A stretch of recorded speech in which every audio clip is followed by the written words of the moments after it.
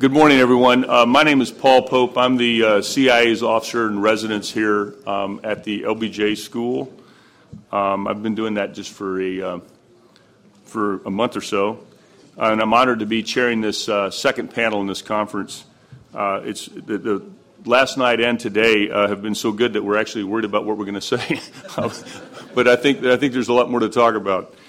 We've really enjoyed the comments to date, and I think you'll enjoy those of this illustrious and distinguished panel that I have beside me. Let me take a moment to introduce them in a minute, but just to say in terms of how we're going to run the panel, it's going to be a little bit different. I'll introduce them briefly, and then each of them will be given the opportunity to make a few statements. They all have a unique perspective, both from at the time of the Reform Act and since, that I think you'll find very useful to the topic we have in hand about being safer and smarter. And then we will break for lunch. So we're standing between you and lunch, and so I'm going to try to keep us on time, and we'll have plenty of time for questions at the end. Let me start by introducing Steve Slick on my far right. Steve was a member of CIA's clandestine service, as was I. He's had a long and distinguished career overseas. I'm in a position, Steve, to say that I know that some of your greatest contributions to national security are not in your bio. But he's had some pretty substantial contributions to national security that are in the bio, including serving as a senior director for intelligence programs with the addendum and reform at the time that this act was passed. And was involved in a number of other initiatives associated with intelligence reform, 9/11 Commission, et cetera, in the wake of 9/11. I'd also add that Steve was an attorney and is an attorney before he came to the agency, and so that gives him a somewhat unique perspective. I'll also say, Steve, you've done a good job of maintaining a low profile. I Googled you. It turns out there's a really good band in Italy called Steve Slick and the Gangsters, but there's very little about you in there, so good job on that. Just living my cover. I know. Good work. You did a good job. Dr. Stephen Cambone has had a distinguished career in government, the private sector, our national labs, as a consultant, a board member, and in academia. He served as the first Undersecretary of Defense for Intelligence and led the development of the 2001 Defense Quadrennial Review. He will have very unique perspectives on this, and I also believe he has a lot to say about other reforms and initiatives that were underway at the time that are relevant, and so look forward to hearing you from on that. I just met Lieutenant General retired Frank Kisner. He was most recently NATO Special Operations Commander, and he will be here today representing sort of the operators, military operator, and particularly special operations point of view on intelligence reform. I noted in your bio that while you're from Nebraska, you had the good sense to marry a Texas girl, and so I'm going to give you credit for getting here as fast as you could. And then we will conclude the formal comments with Jim Langdon, who was formerly the chair of the President's Foreign Intelligence Advisory Board during the period of discussion when the act was passed, and remained in national security affairs since. He is an expert on energy, associated regulatory issues, and geopolitical issues associated with energy. So with that, let me immediately turn it over to Steve for a few comments. Great. Well, thank you, Paul. It's a pleasure to be here at the University of Texas, and I greatly appreciate the warm welcome, and special thanks to the LBJ School, the Clements Center, and the Strauss Center for the opportunity for me to continue to remain engaged on these issues starting next January. It was my great privilege in 2004 when many of the decisions that we're talking about today were made to serve on the staff of the National Security Council as a director and later senior director for intelligence programs. And I must say at the outset that there were just 2 points that I wanted to make concerning intelligence reform to kick off the discussion, but they were just made by the last panel more eloquently and more authoritatively. than I could presume to do. So I'll just repeat those very briefly and then move quickly on to your questions and also the comments by my fellow panelists. Working backwards from my judgment on the theme of the conference, which is are we smarter, are we safer? In other words, is our intelligence community functioning better, more effectively in the 10 years since the passage of the IRTPA and the attendant executive orders? And my answer to that is yes. I believed in 2004 and believe today that our intelligence community is more effective, more capable of producing timely, insightful, accurate intelligence than it was 10 years ago.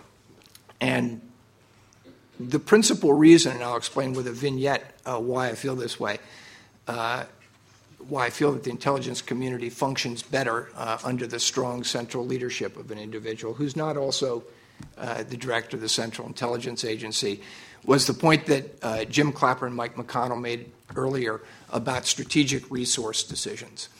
And so we're all shaped by our individual experiences and perspectives.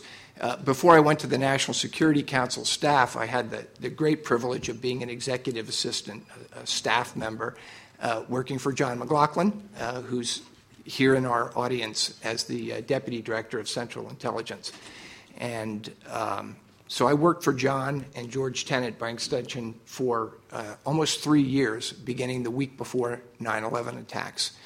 And what I witnessed there was absolutely extraordinary, and there'll be several others who can testify to it, not only John himself, but Scott White and a few others who had the privilege of working with that leadership team at CIA in 2001, 2002, and 2003. And to be brief about describing what we witnessed, Director Tenet, who was the DCI at the time, was an extraordinary leader, creative, energetic, inspirational, and we had the opportunity to witness that, those of us on his staff, every evening at 5 o'clock at the infamous 5 o'clock meetings in the director's conference room at CIA, where Director Tenet and Deputy Director McLaughlin were literally, from a tactical standpoint, leading the war on terrorism, the response to the 9/11 attacks, the putting CIA people on the ground within 2 weeks of the attacks in Afghanistan to begin mounting America's response. And that was a sight to behold. These were extraordinary leaders leading a committed agency, making courageous decisions every day and all through the night in most instances. So what I witnessed was the extraordinary leadership that these two people, probably the finest combination of leaders CIA has ever had, at least in my career, leading a very important agency in the war on terrorism. And that was an education to be even a small part of for several years. But what I didn't see happen while I was there was a great deal of effort or deliberation or programmatic attention paid to leadership of the intelligence community as a whole. Now, these were clearly responsibilities assigned to the Director of Central Intelligence, but because of the day-to-day demands of running the CIA in the aftermath of the 9/11 attacks, and probably also some sense of the limitations of authorities and the less responsive character that they were likely to encounter for direction of the intelligence community, there was relatively less attention paid to leading the community. And so I was always very concerned from that point forward that we should have a central, single leader for the intelligence community, not also serving as the director of CIA, and somebody would have the ability to make these strategic resource decisions that General Clapper described earlier, decisions that are necessary but maybe weren't made particularly decisively or consequentially beforehand. That means trade-offs. For example, if there's $1 billion of discretionary spending available in the intelligence budget, where should that money be spent? Which agency, which intelligence discipline? Should we be buying more case officers, more human intelligence capability? Should we be investing in another satellite? Should we be getting ahead of changes in the SIGINT environment? Should we be investing in early cyber operations? These were decisions that I was concerned weren't necessarily being made under the old structure, and I thought they needed to be made by a single person who could assess the threat environment facing the United States and make hard choices, very difficult choices between intelligence disciplines and agencies. And as General Clapper described, that's even more important in a declining resource environment when you have to take money away from agencies and missions, each of whom have a constituency, have a following, and have a contribution to make to the intelligence enterprise. But the world changes, and the intelligence community has to change with it to ensure we're getting the best information to the president. So that's what I was looking for then and looking for now in centralized intelligence leadership, was somebody to make difficult resource choices. And as the previous panel indicated, if that same person is also the director of the Central Intelligence Agency, an advocate for the human intelligence mission, it's less possible for them to make those decisions, less possible for them to defend and execute those decisions to other members of the community. So that was the reason why I supported most strongly the creation of a DNI and a strong central leader for the intelligence community. The changes that we're discussing at this conference are, in my view, generational, long-term, and largely cultural. And so I would highlight a point that both Director McConnell and Director Clapper made about the cultural change that has to happen and how to stimulate that. Now, the 9/11 Commission, the members of Congress who drafted the IRTPA devoted a great deal of attention to study of the Goldwater-Nichols, the 1986 Defense Reorganization Act, in particular focusing on the development of joint officers and the mandatory requirement that officers serve outside their service to be eligible for promotion.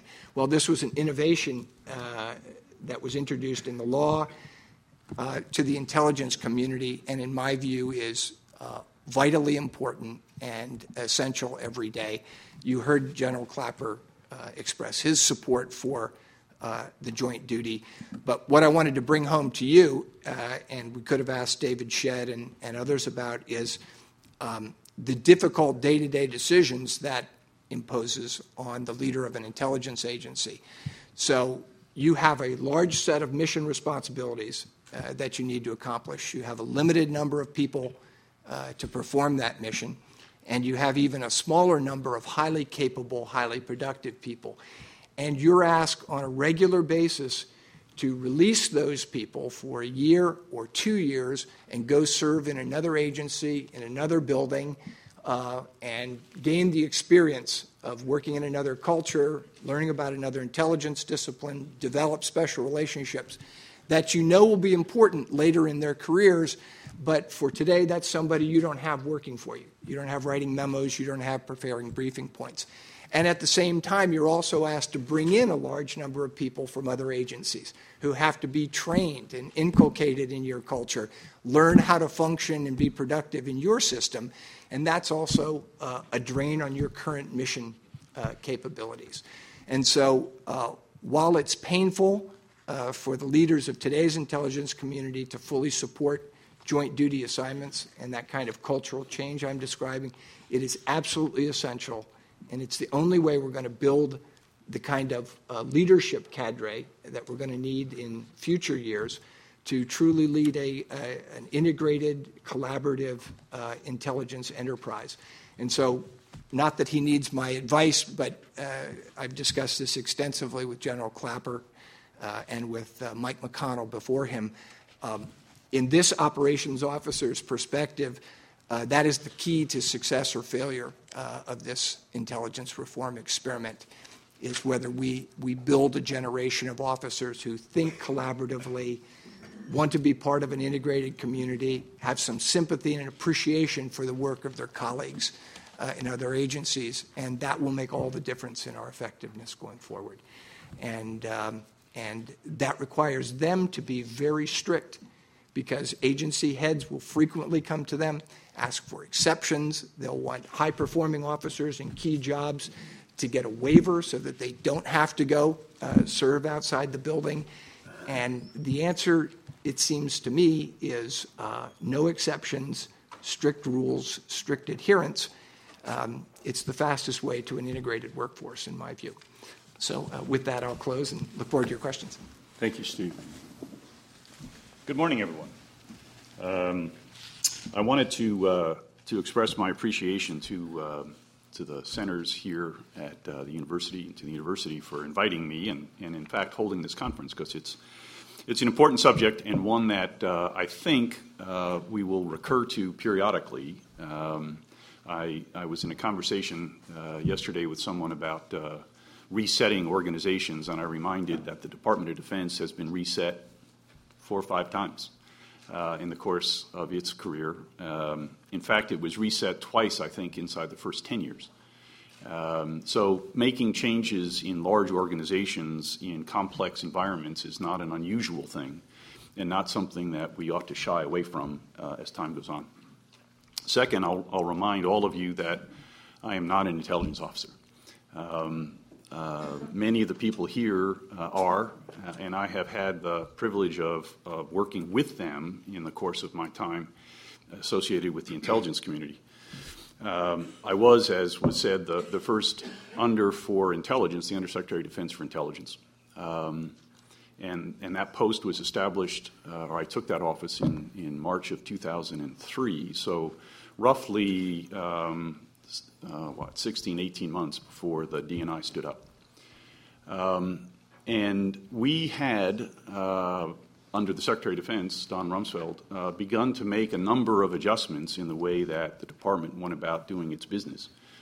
Because the Secretary came in persuaded that intelligence was going to be absolutely essential to the success of the administration going forward. There was no question in his mind that absent a well-oiled intelligence capability, he couldn't do his job, he couldn't serve the president, and therefore he thought it was absolutely essential to get his arms around the intelligence business inside the department. But he also knew, having had the experience of being secretary during the Church Pike years, that he couldn't both run the entire department and deal with the issues of intelligence without there being someone in the department who had responsibility for authority, direction, and control over those elements of the department that were his statutory obligation to lead, and his obligation to be certain that they were in direct and constant support of the then DCI. So a side note on authority, direction, and control, if you look at the memorandum that he signed out assigning authority, direction, and control to the Undersecretary for Intelligence, you'll discover that there's a caveat in there, and the caveat is those things he decides are to be delegated, the USDI will have authority, direction, and control under. It wasn't a blanket delegation. And there was a reason for that. He and George Tenet had a very long conversation about what the relationship should be and ought to be between the DCI and the broader intelligence community and the Department of Defense. And they were of one mind that relationship had to be unified, that there couldn't be daylight between the Secretary of Defense and the DCI. And if the DCI was uncomfortable with a blanket delegation, which, if you look at the charters for the other undersecretaries, is a blanket, all matters having to do with PNR, for example, are dealt with by the personnel and readiness people. If George was uncomfortable, the DCI was uncomfortable with that, then the Secretary was prepared to make that adjustment to be certain that there was never going to be daylight there. Now, George, for his part, understood that, and he had opposed that precise language earlier in the context of the CQDI, the Command, Control, Communications, and Intelligence Assistant Secretary. But in light of the Secretary's belief that he, the Secretary, needed to get his arms, the Secretary's arms, around the intelligence enterprise in the department, George was willing to see if that could be made to work. So that was a deal the two of them struck to try to make certain that the interface between the two organizations was properly drawn.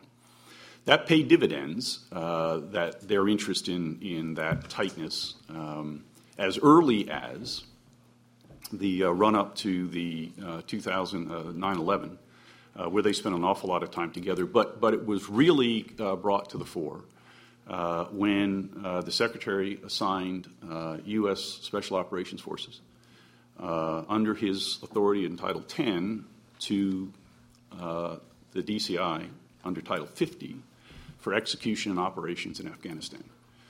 So all those fellows riding on horseback that were all part of the movies and all the rest of it, right, were actually the first time after 9/11 that U.S. military forces had been actually assigned for operational direction by the DCI and the folks in the field. So he understood what that was about and was ready and prepared to make those kinds of adjustments as time went on.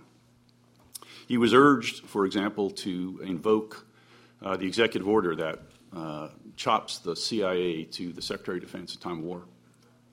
And he refused to do it. He said, why would we do that? We have a perfect arrangement here where we can assign capability to each of the two operating entities of the national security apparatus abroad. And why would we want to change that? We have it right where we want it, and let's leave it alone. So that was on the operational side. Let me say a word about how we thought about the intelligence from the point of view of the enterprise of the Department of Defense. And I want to call your attention to not so much where we were or even how we got here or how good we are today. I'll stipulate we're better today than we were. Details to the side, we can stipulate that. I think what we want to start asking ourselves is, so what are we going to expect the DNI in cooperation with the other elements of the President's cabinet to be able to deliver as we go forward in time? And it seems to me we can talk about the role for intelligence as having 5 purposes from the point of view of a Secretary of Defense or any other cabinet head, and that's to assess the circumstances in the world and whatever that world is. To warn, we talked about that this morning. They're going to act, that is, particularly under covert action authorities. They will undertake certain actions that would not otherwise be permitted. They're going to lend support. So David's point about the number of DIA people who are in the field with the operating forces. I can't tell you, because I can't, how many CIA officers we had in direct support of military operations during the course of both Iraq and Afghanistan. And they were legion. And last safeguard, Jim talked about that yesterday, the counterintelligence work that they have to do to protect our own secrets and our own people from other folks who want to steal them, right? Because they're out there doing the same thing we're trying to do. So if you look out into the world we're going into, it seems to me that we can make a handful of assumptions. First, the whole of government approach that has been generating over the past 10 years or so will continue to evolve, and we will continue to try to deal with the set of circumstances we find in the world using that approach, and the department will continue to provide a framework around which those operations take place. Why? We have our own airplanes, we have our own ships, we have our own hospitals, we have our own people, we have our own communications. We can do that. We can do that kind of support function in the Department of Defense. Listen to me like I was still there. It can do those things in ways that no other organization can. But the United States is going to continue to deploy its forces on a global scale as part of that whole of government approach, looking to sustain a stable international order and one friendly to ourselves and to those who are friendly to us. But we're going to have a much smaller force to do it with, nearly by definition. Even if we stem now the decline in budgets, the force is going to be smaller. And therefore, it is not going to be as, in my opinion, as dissuading as it might have been in the past, and its deterrent effect will be diminished in proportion to its size being reduced, because it won't be present and can't be present in the way that it has been in the past. And the whole of government approach, in the end, will not substitute for the presence of U.S. military capability as a deterring capability deployed forward. Another assumption, there's going to be a variability in the speed in which an event turns into a crisis. Some are going to just overnight, and we're going to be in the middle of it. So the example from the point of view of the Japanese with the problem around the globe, we face the same problem here every day. And so being able to anticipate how those crises are going to unfold and the way in which they are going to unfold in this globalized environment becomes absolutely essential. And therefore, there is a concern that as you try to manage these crises, what's going to be the effect of trying to apply the force? Because it's going to be farther away, it's going to take longer to get there, it's going to be smaller in size, and if you're going to try to employ it decisively, you are going to radically change the circumstances. Admiral McCraven talked about this yesterday, right? Why is the Special Forces contingent a useful force? Well, it's smaller, very effective, but if you think you're going to have to apply decisive force, you're going to change the nature of the environment, and you may actually be causing an escalatory cycle to begin to take place. So you've got to think about that as you start to adjust the way in which you're going to look at the world. So what do you want the intelligence folks to do for you? And it seems to me there's a handful there, and we can put them under each of the headings. You need to look at the networks that are being formed out there. The world is a networked place, and it works on networks. We have to have some sense of those emergent sources of disruption and dislocation that are taking place here. Jim made mention of food and water and things like that. There are countless things now that can cause those incidents to become crises that lead to difficulties. You'd like to have your intelligence community help you with what the department calls its phase zero operations, or the whole of government phase zero operations. What are those? Those are the things where you try to nip things before they happen. Right? And that means you need to have people out there, both on the civilian side and the military side, who have a sense of what's happening and what could be done to nip things in advance. Warning, breakout capabilities of any kind that might somehow or another upset the ability that we might have, in fact, to employ force. Because what you don't want is a mismatch between what's taking place locally and the force that you're going to bring to the fight, which means you need some help from the intelligence community in forming your force. Right? What kind of force are you going to be looking for? That's not independent of what's taking place out there in the world. I mentioned the covert action, but we also have to get better at incorporating DoD entities and other elements of the government into the intelligence community framework. So it's not just enough to have it always flowing to the DoD side of the house. We got to figure out a way to flow it to the other side of the house in a way that is seamless. Support, and here's a big one, I think.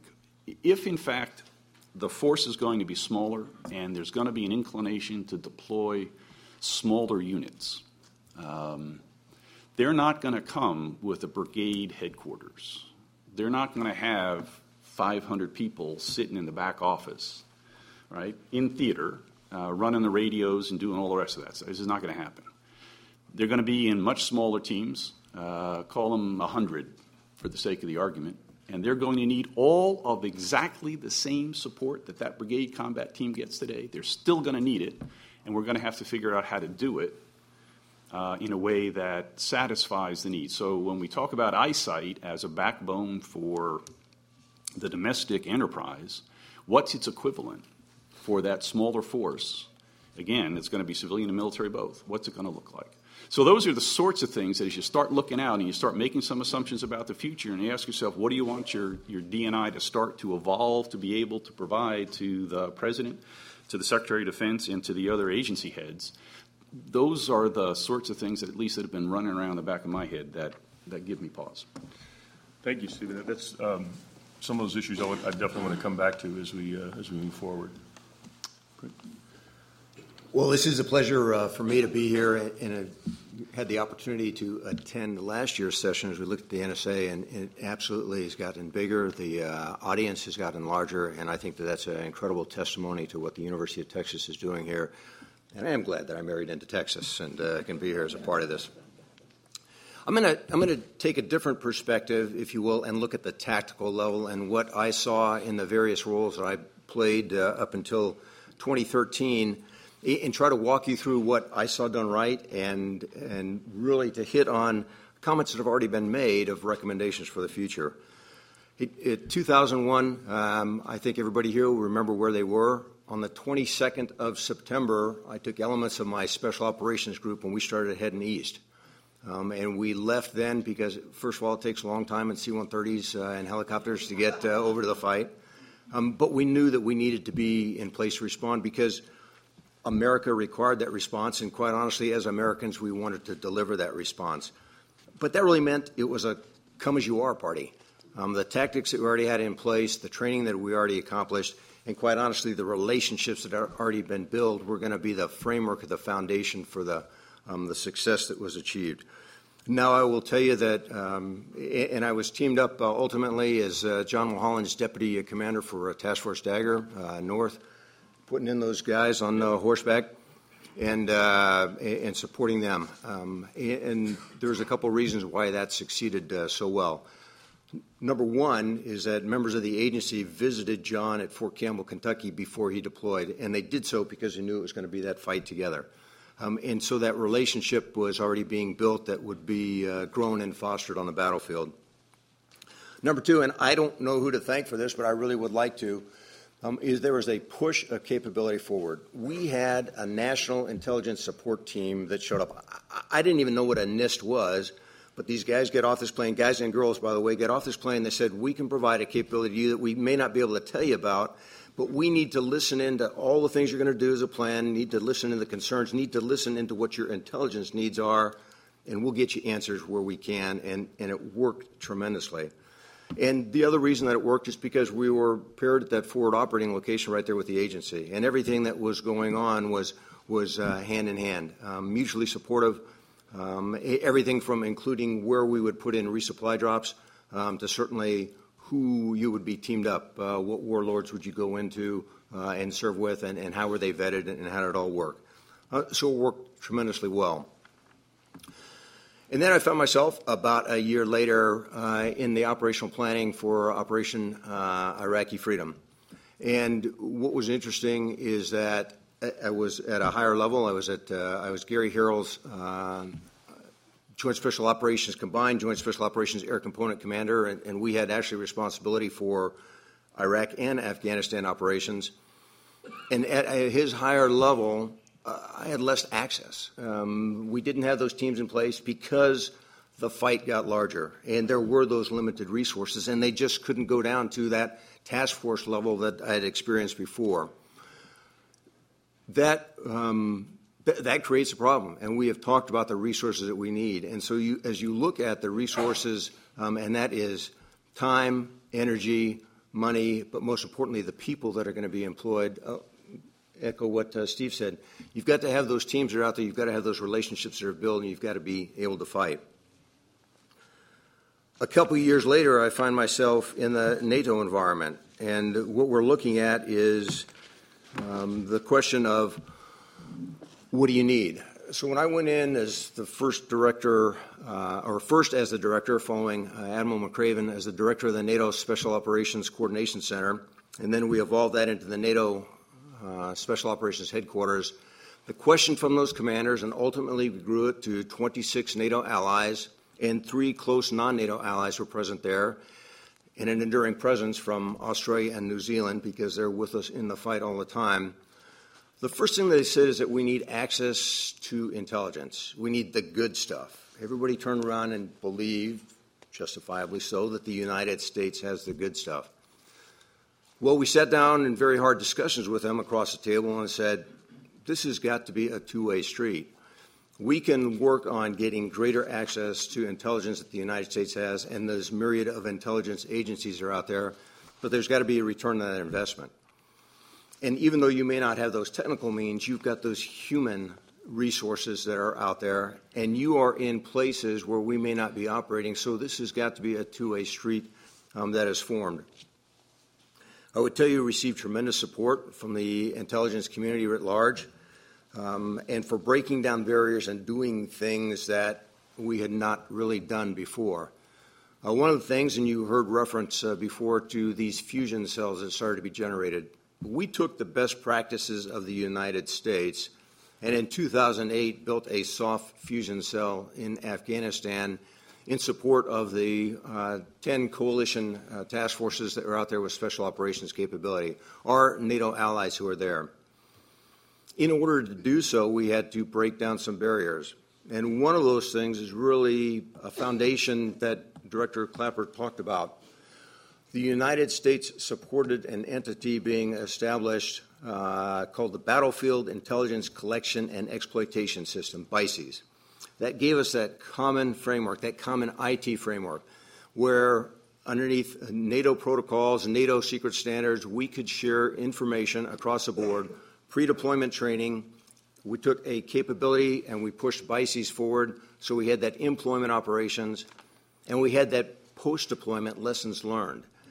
When we brought forces into the NATO Special Operations Headquarters to prepare them for that pre-deployment, we did so on the BICES network.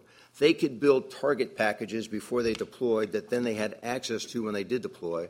They could build that situational awareness, and they could, in fact, then execute on this common framework, something that is important right now for out-of-area operations from NATO's perspective in Afghanistan.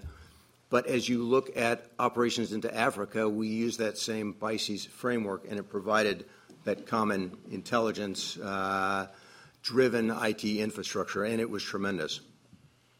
There are other best practices that we took, and most of all, it was the willingness of the intelligence community writ large to share what had been learned, and with special operations forces to look at what they'd learned.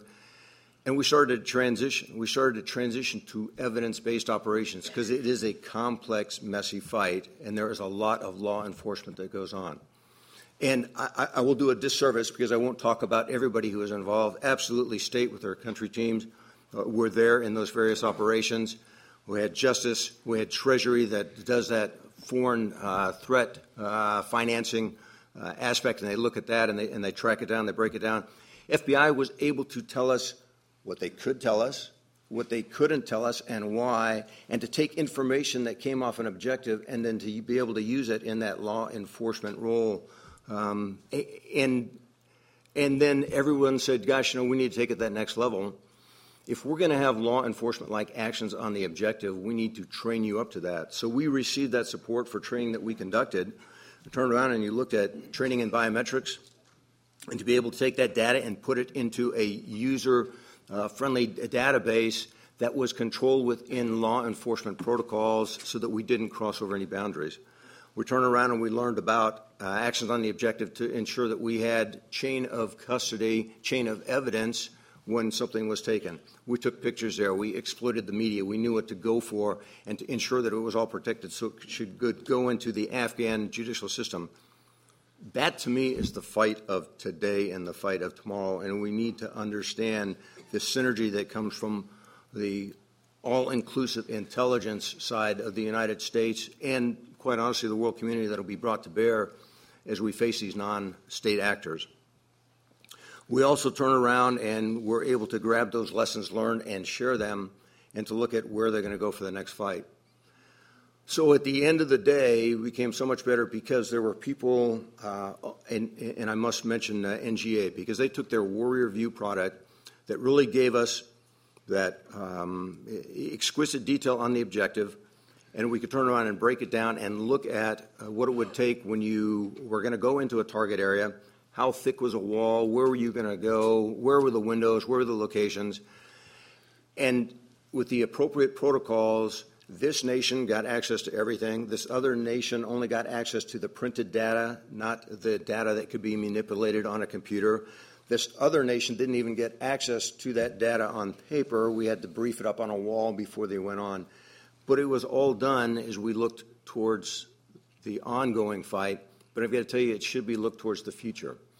We can't afford to do what the United States does post-named operation, post-event, post-war, and throttle back. We can't afford to break down those relationships because it takes time for that trust to be built. We cannot afford to lose that insight that comes from people working within an interagency support team and knowing and understanding that when you show up, it may be not so much what I bring to the fight, but what I understand those folks need, whoever those folks are, and take it back, or it may be where you turn around and say, I can't use this data, but I can certainly provide it to a database where appropriate law enforcement agencies can get after these threats we face. So thanks. I look forward to further discussions. Jim. Yeah, thank you. Very good, Frank. Enjoyed that a lot. Well, good morning. It's really my pleasure and my honor to be here today, too, with all this distinguished group that the Clements Center and the Strauss Center has put together. Admiral McConnell and Steve Hadley and Admiral Inman and David Shedd and a whole bunch of other great Americans that are here. At the outset, I need to tell you, I'm a little bit sensitive about using my wife's pink glasses this morning, but mine have become inoperable, so I need to put that out there so I don't have to worry about it during the whole thing. So, we thought you were just stylish. Yeah. You know. So let me start by just a little bit of history here. Some 50 years ago, historians tell us that one of our greatest intelligence successes was the analytics and the prediction that the intelligence community did on predicting the 1967 Six-Day War in the Middle East. And in spite of that, some 6 years later, in 1973, historians will tell us that we committed one of our largest blunders by not seeing and failing to see Egyptian and Syrian forces building up their forces in the attack that they launched in the Golan Heights and in the Sinai, as I said, in 1973. And I mentioned this for really two reasons. One is to underscore the point that many, much more capable than me, earlier today have said it, but it needs to continue to be said. Really good intelligence work is just really hard to do. And we tend to lose sight of that basic fact. Policymakers lose sight of it. American public loses sight of it. Intelligence work is really hard, and it's not always, and it's not predictive of the future. It's just good intelligence work. And the second reason I would mention it would be to give me a license to go into, as General Clapper said, a little bit of geezer history. Mine's mini geezer history, but it's relevant, I think, to the new intelligence and terrorism law, and I would like to walk you through it for a moment. After these events in 1973, a crude oil embargo was placed on the United States by the oil-producing states, and that really gave birth to OPEC. I mean, that's when OPEC really developed its teeth. And though not many here will remember, but in 1973 we had gasoline lines and we had shortage of crude oil and petroleum products, and it took a long time to do anything. And I was a very young lawyer in Washington, D.C. at the time, doing what I thought, like any young Texas boy would do, is go to Washington, get a couple of years' experience, and then come back and begin your real life. So I was working at a little-known agency called the Cost of Living Council. And the U.S. government reaction to the crude oil embargo of 1973, and indeed most any calamity that's happened really since 1947, is that we, and it's exactly what happened after 9/11, after some catastrophic international event, our government recalibrates itself, the Congress passes a law or two, government reorganizes itself, and we end up with one or two or three new layers of government. So in 1973, what this meant for me is that agencies and parts of agencies were merged, and in a few short months, I was in the middle of a massive effort to impose a broad-based plan of price and allocation rules across the entire U.S. economy on crude oil and petroleum products. I might add, as I look back on those years, I think this was the worst government program that's ever been put in place, bar none. But others could disagree with that. My little Cost of Living Council soon became the Federal Energy Office at the White House, which soon became the Federal Energy Administration. And by 1977, this entity was the big Department of Energy. And during those 3 years, we had a half a dozen different directors, administrators, and ultimately secretaries, and we were in a dozen different office spaces, and we moved all the time. So today, the Department of Energy has some 16,000 employees, and I'm still not sure what the Department of Energy does. But that's kind of a perspective on how government reacts to things. I've been in Washington now a long time. I never came back to Texas, so my short stint turned out to be a lifetime. But just to complete this circle, 30 years later after these days, and following this, obviously a very different kind of crisis than the energy crisis of 1970, I'm talking about now 9/11, I found myself again on the inside, and only this time it was as a member of the President's Foreign Intelligence Advisory Board. It's kind of a mouthful, and in the trade it's referred to as a PIFIAB, President's Foreign Intelligence Advisory Board. Now they've changed the name of it, taking out the word intelligence for reasons, foreign, for reasons we'll get to in a moment. President Bush appointed me to this board in November 2001, and as you might imagine, this was a pretty historic time to spend 4 or 5 years on this board. I would offer one word of caution in regard to the intelligence community. You know, you're either in or out, and if you're out, firsthand information is in pretty short supply. So one needs to have this perspective in mind when commenting from the outside about what's going on the inside, and so hopefully I will do that today. But as I was getting ready for this panel, I began pulling a bunch of old information from that time era, 2001, 2002, 2003, that time frame together, kind of a chronological order of events and my impressions in order sort of to crystallize my thoughts. And then as I began thinking about it, I said to myself, you know, I'm making the very same mistake that our intelligence services have made in years past, accumulating data, facts, and failing to ask the questions, what does all this stuff really mean, and where does it lead us? Well, let me give you a little bit of background. I'm pretty sure I don't have the answer, but I can give you a little bit of background. I had an extraordinary experience on the board for a couple of reasons. First and foremost, General Scowcroft was the chairman. I'd known the general before either he went on the board or before I did. Great friend of mine, great American, great guy. And so having him be chairman at the time that I was there, for most of the time that I was there, was really an opportunity.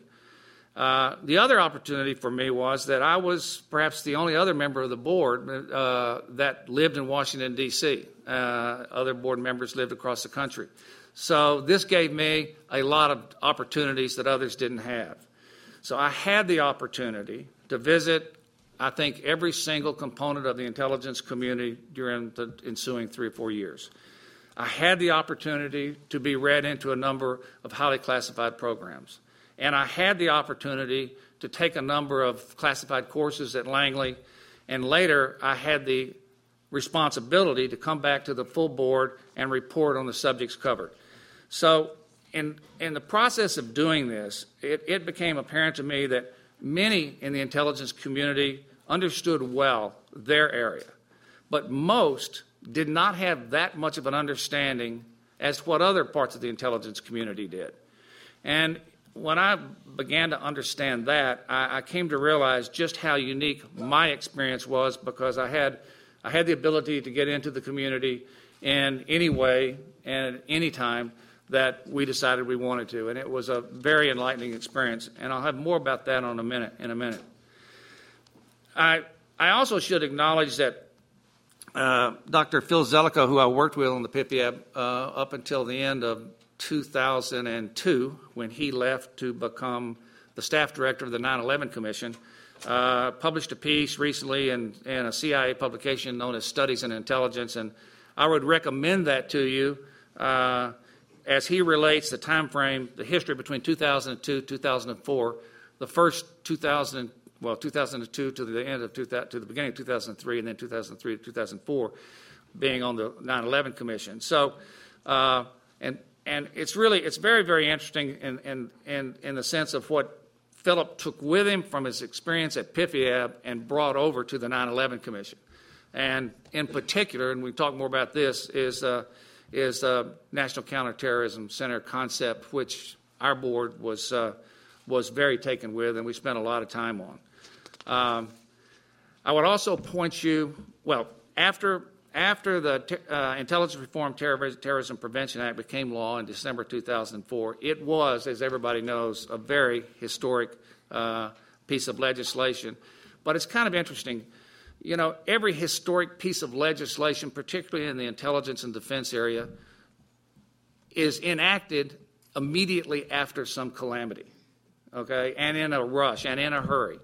And yet, it's rare that the Congress takes the time in a calmer period of time to go back and look at the law and say, really what worked here, what didn't work here, because the political imperative that was occasioned by the calamity is no longer there, and there's other day-to-day calamities to deal with. So how did we make this law work? And I think there are a couple of reasons, a couple of ways. I want to point to two. First of all, if you look at the history of the energy crisis in the early 70s and the laws created after 9/11, there are some common threads that would run between the creation of Homeland Security and the creation of the ODNI, but there's a big difference. My own view is that Homeland Security today is much like the same kind of disaster that Department of Energy was in its early days. It has a long way to go. But I think the intelligence community, I have great admiration for the intelligence community and its resilience. And I was saying earlier, in all those visits to various components of the community, I don't ever recall meeting a bureaucrat. I met professionals that were dedicated to their job, professionals that got up each day thinking about how they were going to do their job. And when they came to see us at the board, we didn't always agree with their positions, but you never could question their desire to do the right thing. And so I think immediately after 9/11, everybody's talking about we need to, deal with the stovepipes and all that, and we need to have integration, and it's got to be vertical and horizontal integration. The community began to do that without having a law written to require them to do that. But I also have to point out one other actor in this play that I think was hugely important, and I give this credit to Steve Hadley. And Steve Slick writes a great article about it. Stephen, I've forgotten where it was published, but on the also in Studies in Intelligence. Okay, so this is on Executive Order 12333, and so it's sort of an archaic part of national defense stuff. That executive order had existed unchanged almost for some 30 years? Just short of 20. Just 26 years. And so you would never read a word about this in the paper anywhere, but Steve and his team set about, I believe in 2008, to amend 12333. And if you want to understand what the bureaucratic fights are in government, that in the intelligence community, go read Steve's piece and then reverse engineer it in terms of who was raising what problems that Steve had to broker solutions to. And you'll get a good sense of what the battles were within the U.S. government at large as this new law was taking effect, and how to resolve it and how to go forward. So the ambiguities that get solved by an executive order such as this, a reasonable person might think ambiguities go to here, but for practical purposes, the ambiguities go to here. And correct me if I'm wrong, I don't think this executive order has been amended since then, has it? It has not been changed, no. Yeah. So it's very interesting tribute to Steve Hadley and the work he did. So later on, if we have an opportunity, I want to talk a little bit about the issues that General Clapper raised about the domestic and foreign divide, which was huge before 9/11, both in terms of our institutions and in terms of our laws. Immediately after 9/11, people realized that there wasn't such a divide. Maybe and still there was in terms of the institutions and the laws, but there was no longer in intelligence circles a divide between foreign and domestic intelligence. And we can also talk a little bit about more in the questions and answers the National Counterterrorism Center, which I think I would give some credit to Larry Kinsvader, who wrote a lot about this subject long before this came to reality, and it was very influential at the PIFIAB board as we looked at it. And I also would give some credit to NYPD Chief Ray Kelly. General Scrowcroft and I went up to visit with him, sat through a couple sessions of this ComSat proceeding that they've got up there in terms of how to how to integrate information and how to be accountable from a management perspective. It was an unbelievable kind of a demonstration. There's a lot written about ComStat as well. Those are my thoughts for the moment. Thank you. Well, thank you very much, panel. We have a lot to think about and talk about here. I'm going to exercise my prerogative to ask a question and make a quick comment first. That as an intelligence professional and now a teacher trying to explain intelligence to bright minds who ask good questions, I just want to point out that the theme that I'm hearing is it's almost an apology that we have some of us about kind of going into the details. We certainly don't have time to take up all the details. But in terms of making reform work and performing well, going to a variety of points have been made about leadership, about relationships, and about showing up every day, as General Clapper said, and doing the work of the intel community. I wanted to point to a couple of things that have come out today just to kind of tee up a couple of questions. But I'm going to pick on one you mentioned, Frank, BICES, which might seem like a very obscure thing. This is a database that we use with NATO allies. Well, here at the University of Texas, we have big debates about foreign policy and, should the U.S. be in the lead? Should we own problems? Should we have restraint? Well, it turns out that something like BICES ends up being a pretty important little piece of gear if you don't want to be the one fighting the battle. There's a whole series of things sort of down in the weeds that have to be done to make reform work, to make integration work. One you mentioned that I loved was the logistics slice or the support slice to be able to go small. We know how to go big. Do we know how to go small? Actually, the agency knows a little bit about that, and we work together on those things. But the big macro legislation doesn't get it done. It's a lot of these other things and attitudes that get it done. And with that in mind, I'd like to ask a question on the DoD side, and that is Admiral Craven was asked a question last night about can we go backwards? Can we retrogress here? And one of the things I think I heard him saying was, I don't want to put words in his mouth, it's sort of like it's kind of in our DNA now. We might slip on some things, and there's some places we haven't handed the lessons off to, maybe in the bigger Defense Department.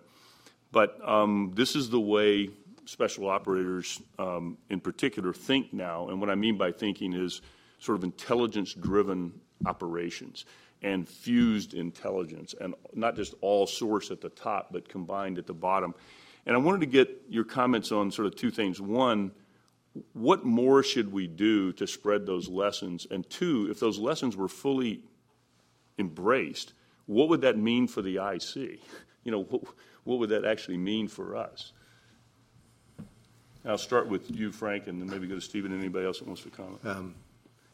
I would tell you, and it's not about bumper stickers, but here's a bumper sticker for you. We've talked about operations-based intelligence and now intelligence-based operations, and they're not really separated. There's a loop that goes in there, and it's critical that we understand that when you're taking down a network, you've got to focus on nodes and then where that node will take you and what information you can find to go to the next node, to the next node, to the next node. And in fact, you have got to be willing to execute an operation solely based on the intelligence that you want to gather from that objective, and that's in terms of people and stuff that will be there, and then to find out where that's going to lead you. And it may be small or it may be huge. You're probably not going to have those jackpots. That's probably a wrong term because that's used for a lot of things. You're not going to have that plethora of information at every single objective, but you've got to take the time and you've got to be willing to go in. And now how do you exploit it? Who's going to look at it? I got to tell you that when we deal with threats of today, people put as much data on a flash drive as every single one of us here. So it doesn't matter that it's a dusty hut someplace. It's got that data. And so how do you go in and exploit it? And how fast can you exploit it to jump to that next objective? Because ultimately somebody's going to say, gosh, this person was rolled up, and what does it mean for us?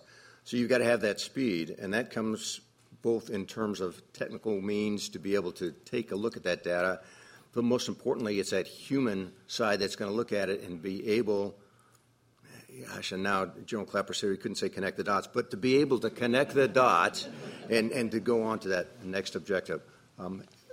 But most importantly, I think it goes back to that willingness of operational commanders to recognize that you've got to execute an operation for the purposes of gathering intelligence and not wait for intelligence to go execute an operation.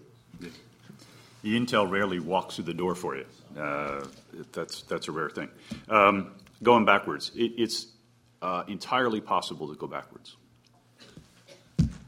A lack of attention, a lack of commitment, a lack of leadership, and things can go backwards because we've seen it happen. Now, have we heard over the last day and a half, or the day we've been here, that we have the focus and the leadership? I think we do. And so the likelihood that we're going to go backwards is very small. But it's going to take time and attention and training and commitment from the people who are doing it. The issue, it seems to me, that we are going to have to confront is to your point about details. How are we going to fashion the organizations that are actually going to do the work? All right, not the headquarters. That's a hard problem, and we need to work on it. But the ones that are going to do the work out there are going to need a different kind of support than they have had in the past. When events moved more predictably once they were in train. We now have a set of circumstances where events go in train rapidly. They move off in multiple directions at the same time. The teams that are dealing with them are having to gather information from different places. It has to be distilled, presented, made use of. We haven't yet turned that corner. Okay, so it is almost as if, and I, if you draw analogies as a function of time, the current arrangement for the special forces and the intelligence community is like yesterday's set-piece battle. Right? We know what we need to do for those kinds of things we've been fighting the last 10 years. We've got to start thinking about what is that fight going to look like going forward in 10 years and begin, Jim was talking about it earlier, getting people out for that cross-training, for the exercises, right? So it's not just the headquarters units that need the bluing, that need to be made joint. It's the guys and gals who are going to be out there on the front lines, and it includes, by the way, the State Department, Treasury people, and the Justice people. Any other comment? Okay, I want to open it to questions. Let's see, right here, the lady with her hand up.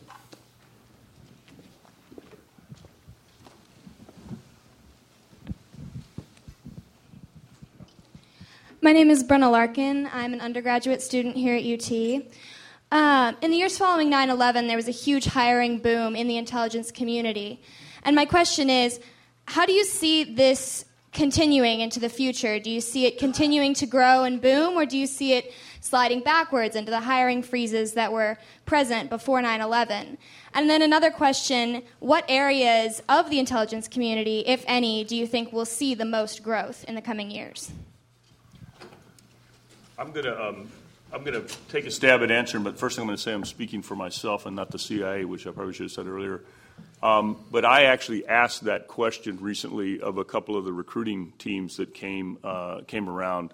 Are we ramping up? Are we going down? What's our situation? At least for two large agencies, I was told that they're maintaining basically the same. That sequestration has not hurt us too badly on the new blood that we're bringing in. I would ask John McLaughlin or others, David Shedd, to maybe comment on this, but I feel that in the panel, but I feel that there was a great deal of this hollowing out that the director of National Intelligence was talking about today that actually happened before 9/11, and we were keenly aware that it happened, and it's directly related to the events, in my opinion.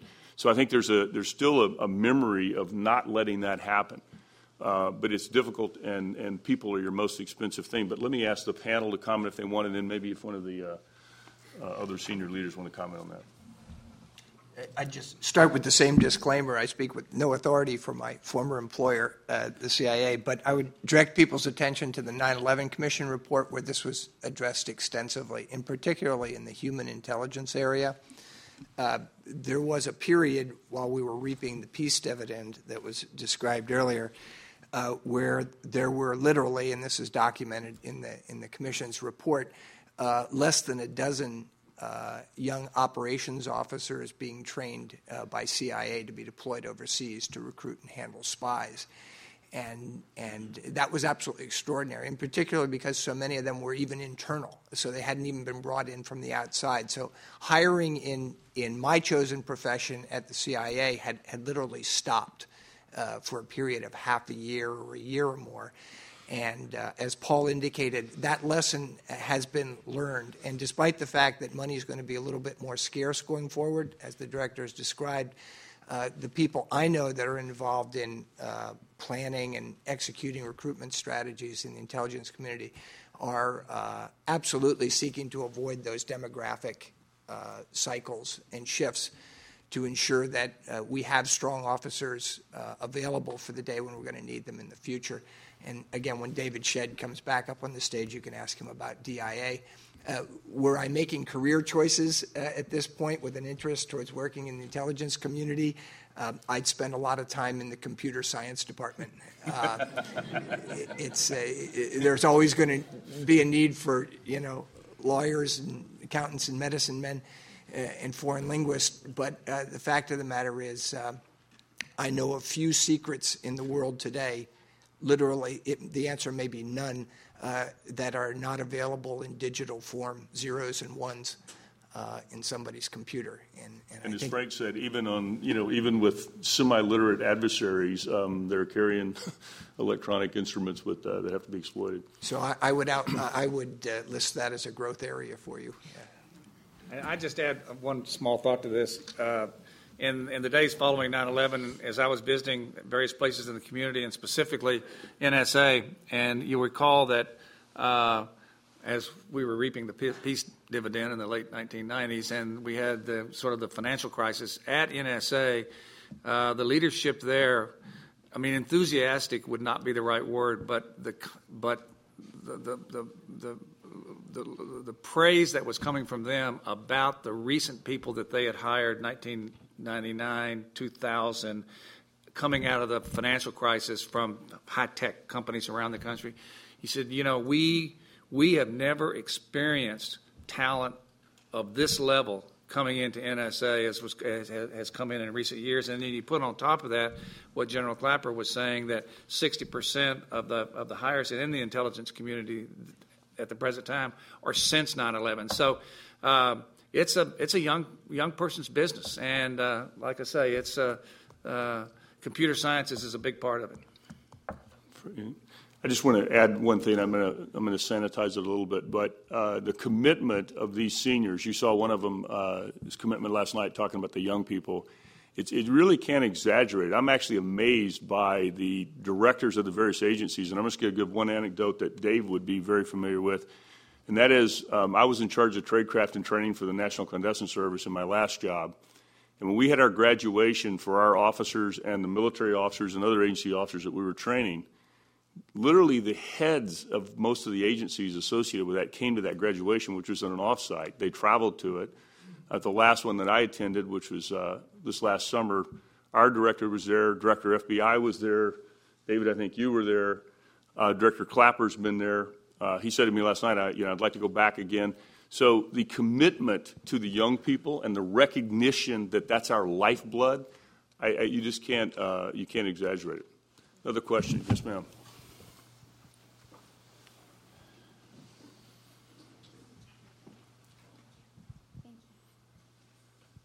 Hi, my name is Sarah Kaiser-Cross. I'm a graduate student here for Middle Eastern Studies and Global Policy. And my question relates to national security, which is often a rather nebulous concept that's thrown around. So I was wondering if each of you could speak to what specifically, which components you think national security embraces, and whether or not you think national security is kind of an evolutionary or an evolving concept, or rather it's consistent with the National Security Act back from 1946. And finally, whether or not a reevaluation of national, or the reform of national intelligence is necessarily looking at national security. Anybody want to take that one? Well, look, historically, you could say sounds like a Piffy app thing to me. National security, of course, changes over time. I mean, if you look at our 50 years of national security, 1950 to 1990, it was we had a single target and we had a single mission, and it was the Soviet Union, and it changed the good old days. What did it say? I said the good old days. Yeah, the good old days. And changes took place by the millimeter over months and years, and at a glacial pace.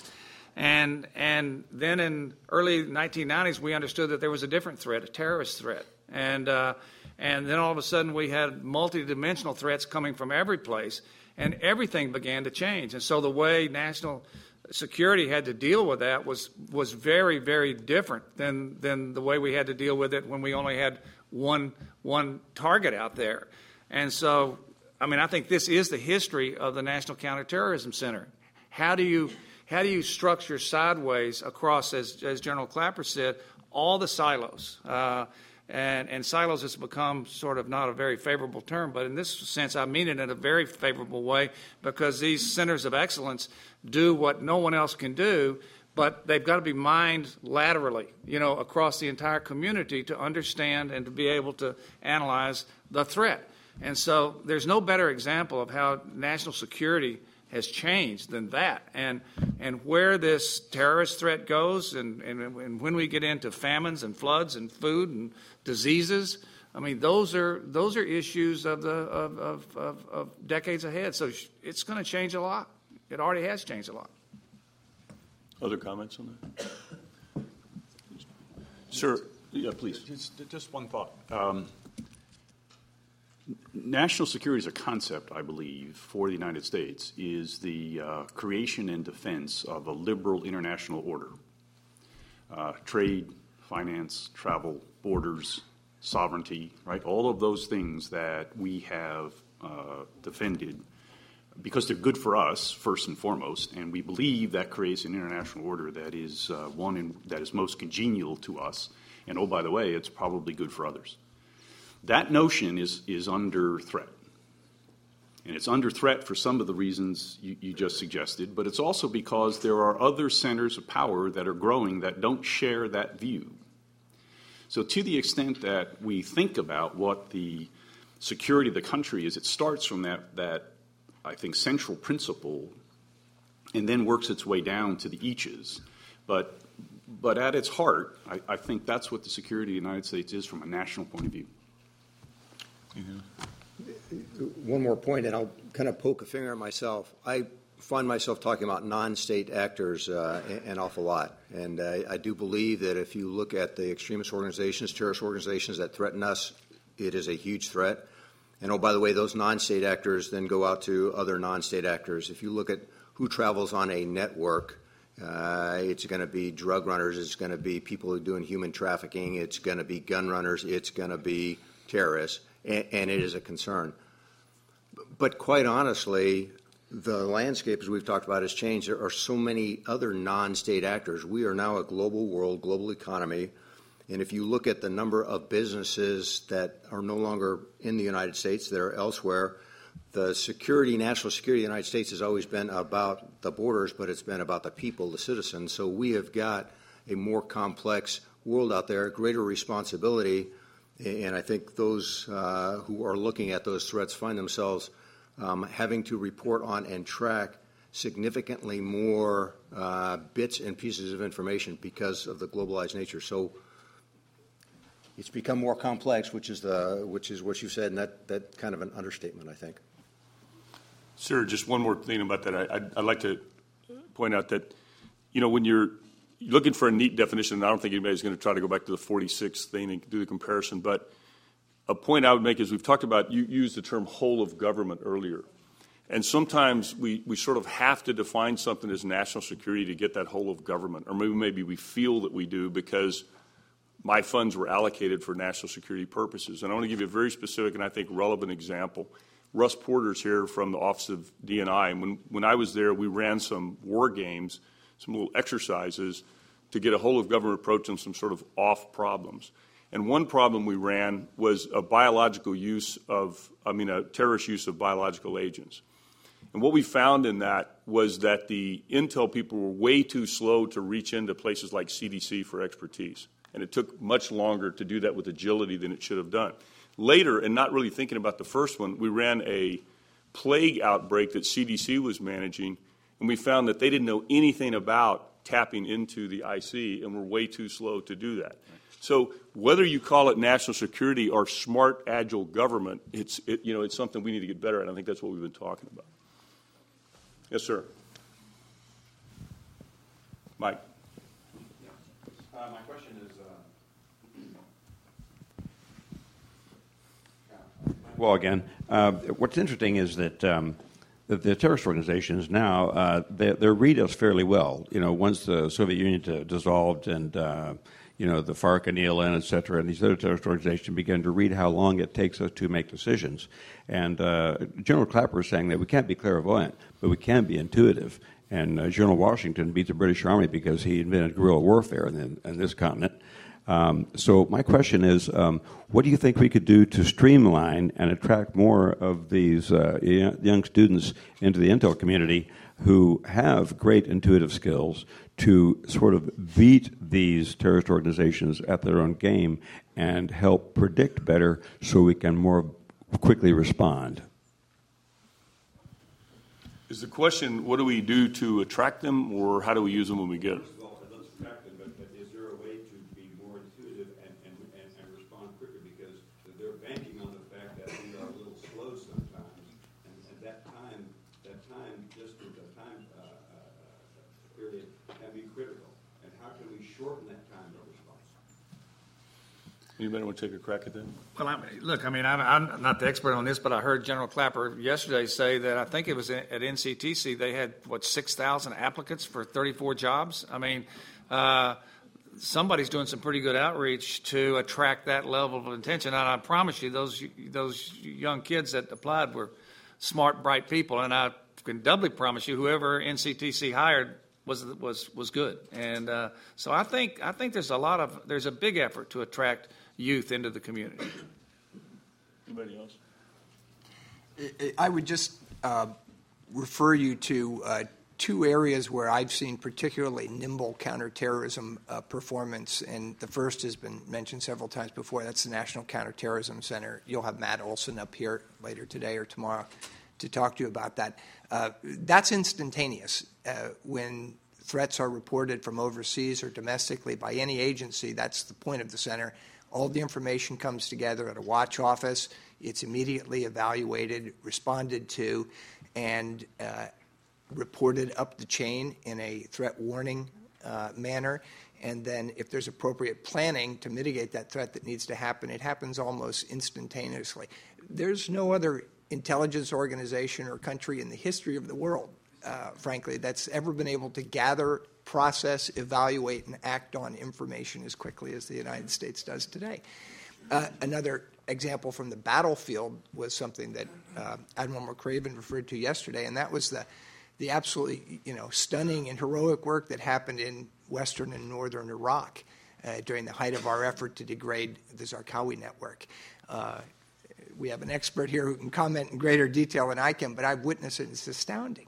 It's 24 hours. It's a cycle of darkness. It's collecting information, evaluating it, and going out the next time the sun goes down to find the people you learned about yesterday. And that's how we defeated terrorists there, and that's how we do it today in Afghanistan. So I think there's a great deal to be not overly satisfied and complacent about, but there's a great deal to be proud of in how nimble and agile we are at countering terrorist threats. I worked with NCSC before, and what I was getting at was how this instantaneous intel that we get, how it gets approved for response. That was the distance of time I was talking about. Okay, well, that's the intersection between intelligence and the policy community, right, where it's handed off to the National Security Council, and on an interagency basis, we choose to respond as a government. And Steve Hadley at lunch can tell you whether he thinks we do that quickly and agilely enough. Yeah, that interface is critical, and I think it gets down to relationships, credibility, integrity, leadership, some other things that we've talked about here. I think we have time for one more question. Okay, Admiral Lemon, did you have one? Okay, in the back there we have one. Yes, sir. Council, make it quick. I'm Gus Gonzalez, former student. Disruption seems to be the order of the day. We just have to look at the news to see that. Getting to your point about agility and how do we make our people more agile. Our adversaries obviously eat, sleep, and breathe agility every single day. That's just where they come out of. We don't. We have our nice, comfortable bubble, thank goodness, where we occupy this space. It seems that the people who are close to the action, clandestine service, military forces, first responders, they deal with disruption on a daily basis. Once you get those levels above that, people in cubicles, people, policymakers, that sort of thing, if they've never actually been to where, it hits the fan, they don't know what exactly to do, what that adrenaline rush feels like. They're going to make bad policy decisions. They're going to make bad recommendations or not make timely decisions. I think the intelligence community could stand to develop its people and train them. I know there's drills. I know there's things that you put people through, but there doesn't quite seem to be enough of that. I wonder if you could speak to that, especially once you get away from the operational side, once you get more people who occupy buildings and cubicles and that sort of thing. Anybody have? Well, let me jump in. I think that one of the points you made is that absolutely there has to be an investment in education and training. In the vernacular I'm used to, a lesson observed is worthless until it's a lesson learned. So when we turn around and we have a Center for Lesson Learned, it's not going to do us any good if it's only observed and captured. My experience has been that across the board, leadership recognizes the importance of capturing those lessons, sharing them, and exploiting the data that they have, both internal to their own organization and external. And that's always a little bit of a challenge because nobody wants to air dirty laundry, and invariably a lesson, I'll say most experience or good judgment comes from experience, and most experience comes from bad judgment. And so, that's what a lesson learned is. But there's a recognition that in the fight, you can't afford to let somebody else experience that same challenge, to go through that same threat, to perhaps lose their life because you didn't share. So I think that we are far better at it. We've broken down tremendous barriers to sharing, and that's both internal to the United States, that's across interagency, across all of the secretariats, and then also external, because I know that we're sharing a lot of those lessons learned with our allies and partners. So let me give a broader answer and go back to the National Security Act in 1947, amended however many times. If you go back and read the original, there were two assistant secretaries and a secretary. And one of those assistant secretaries was responsible for industrial mobilization. That was the job of one of the two. I can't remember what the other guy did.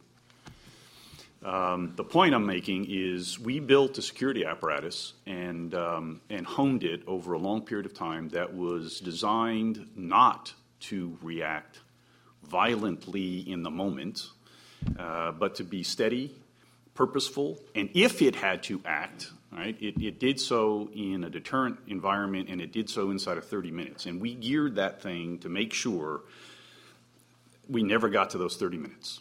And so that meant you had to be very, very careful about how you handled things, very deliberate in what you did. The military was built for industrial age warfare. All right. Since 9/11, we have been trying to work our way around that apparatus and trying to instill into it more of that speed of decision-making that we know we confront in the world we're in, without at the same time igniting the very kinds of events that we don't want to see. So that's a new tension that's in the system. So the challenge we have going forward, and it's what the people you're talking about as students today and the younger folks who have been out in the field and have felt that adrenaline rush, they need to start stepping back and asking, okay, we redid the intelligence business, better or worse, but what about the rest of it? Right? I mean, is the Department of Defense forever supposed to look like it does?